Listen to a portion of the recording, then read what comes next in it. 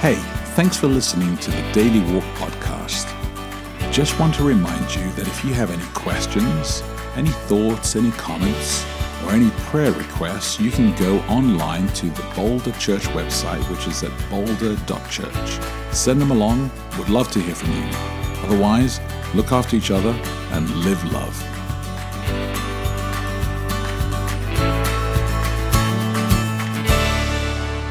Good morning. It is Thursday, August 8. Welcome to Daily Walk. I'm Becky de Oliveira. And I'm Chafet de Oliveira, and let me pray for today. Heavenly Father, Lord, we call on your name. We thank you, Lord, that before we speak, you've spoken to us, that you call us to this space. And as we reflect on your word, as we look at your word, and inspired by the hand of Paul to write, and to this day has an impact on our lives, may we see it clearly what it means for us today. We ask this in Jesus' name, amen. Amen. I'm reading today from the New International Version, the NIV, Colossians chapter 1, verse 24 through to Colossians chapter 2, verse 3. Subheading, Paul's labor for the church. Now I rejoice in what I am suffering for you, and I fill up in my flesh what is still lacking in regard to Christ's afflictions, for the sake of his body, which is the church. I have become its servant by the commission God gave me to present to you the word of God in its fullness, the mystery that has been kept hidden for ages and generations, but is now disclosed to the Lord's people. To them God has chosen to make known among the Gentiles the glorious riches of this mystery, which is Christ in you, the hope of glory. He is the one we proclaim, admonishing and teaching everyone with all wisdom, so that we may present everyone fully mature in Christ. To this end I strenuously contend with all the energy Christ so powerfully works in me.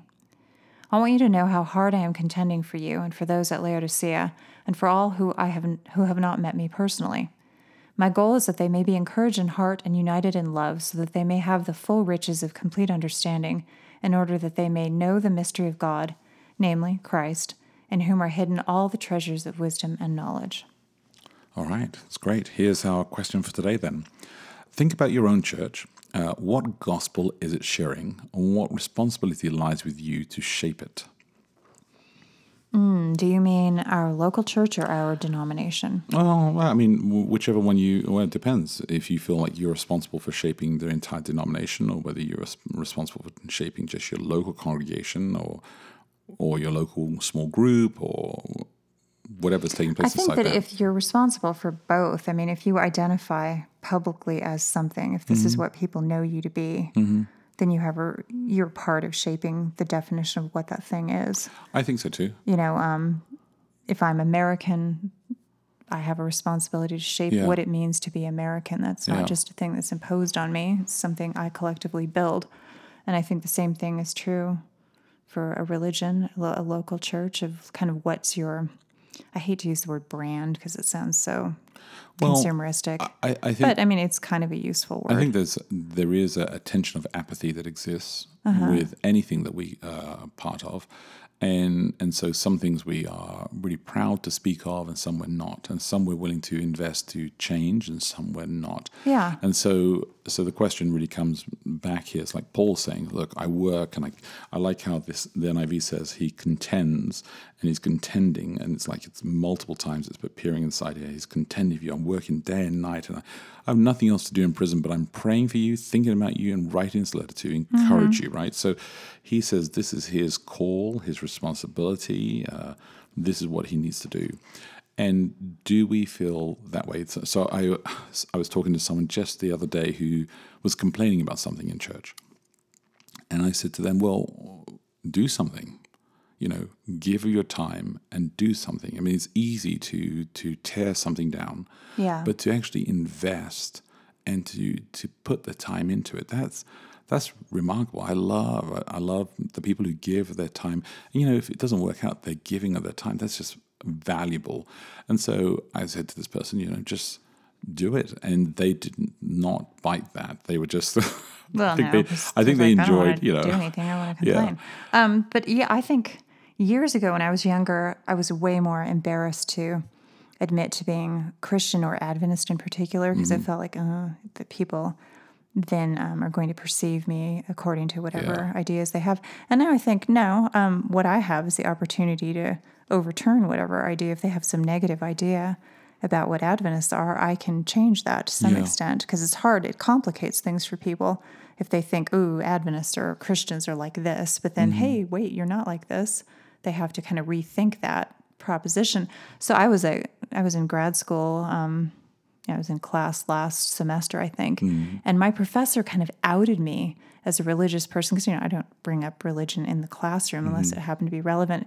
But she said something like, yeah, Becky, you're probably like a bad example in your religion too.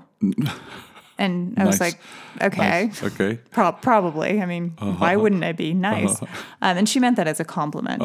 Let's just be clear, because she is thought of as a bad example in her religious tradition for things that she considers to be positive traits, and they are positive traits, but they're not, But one of my friends came up afterward and he said, what did she mean by that? I was like, well, I think she's talking about my, religion, and I explained what it was and everything. And I thought, it doesn't bother me so much anymore. Like, I'm not necessarily just going to run around telling everybody what my religious affiliation is, but if it comes up, yeah. Well, I could get that. There is a T-shirt that has like the chart from Daniel and Revelation.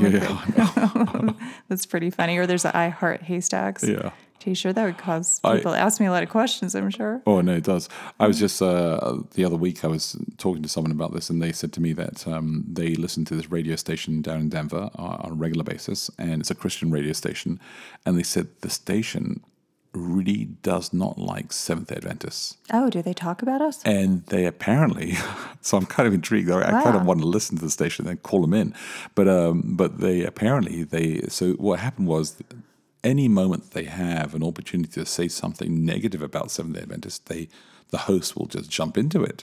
So there was this moment where the people can call in, and a person calls in and said, look, my boyfriend or girlfriend, I can't remember which one it was, they're Seventh-day Adventists, I'm a believer in Jesus, and what do I do? And the person just said, like, break it off, take it, stay away, That's so interesting. Just like it was like, I just read something. I wish I could remember the exact quote. It had to do with that your job is not to bash other believers. No, it's actually the way Paul. I see our denomination do the same thing. Yeah. I've heard people within hours make comments about people of other it's not faiths the way and what Jesus they do. And I think, no, that it's not. That's not your job to say what other people are doing wrong in your opinion. Yeah. Or, you could even be completely, like, you could have hard evidence or whatever, but I don't think it's your responsibility to go around and do that, especially not on the radio. Well, I think that if you but they probably have an experience that's led them to feel they must have scared had something, which is fair enough. Yeah, they must have had some kind of like weird experience. It's like, when I have people knock at my door and they want to be able to give me a Bible study, and that's the first thing I'm going to discuss with them and say to them, hey, listen, we can do this. We can make an appointment and we can have this conversation. What I found hilarious was when we used to live in Berrien Springs, Michigan, which is like the Mecca for Adventism. And I would get people Adventists who came and knocked on my door, and they would say, are you familiar with the concept of the Sabbath? And I'm like, I'm in Berrien Springs. What do you mean? Like, I work at Andrews. What are you talking about? There's a pretty good chance, if you're knocking on doors in Berrien Springs, that we know. Like, I know. We're members of the club already. I nice know. It's like, well, thank you for thinking of me. So I think that Paul takes tremendous responsibility for shaping the church, and I think that he is encouraging us to do the same as well, that the responsibility lies with us to shape it. And what is the gospel that is being shared? I think that's important for people to wrestle through and to make sure that when a person comes, a new person comes to church, we should think about what that experience is like for them. And I think that's impossible. I think that's, if you do that, it will change the way that you behave, the way that you actually interact with people. But let me read the question one more time. Think about your own church. What gospel is it sharing, and what responsibility lies with you to shape it? Look after each other, live love, and we'll connect tomorrow.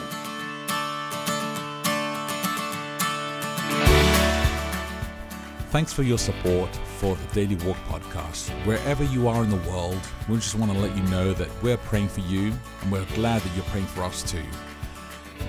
If you can help us out by giving online, then please go to boulder.church/give and help this ministry actually make an effect on others as well.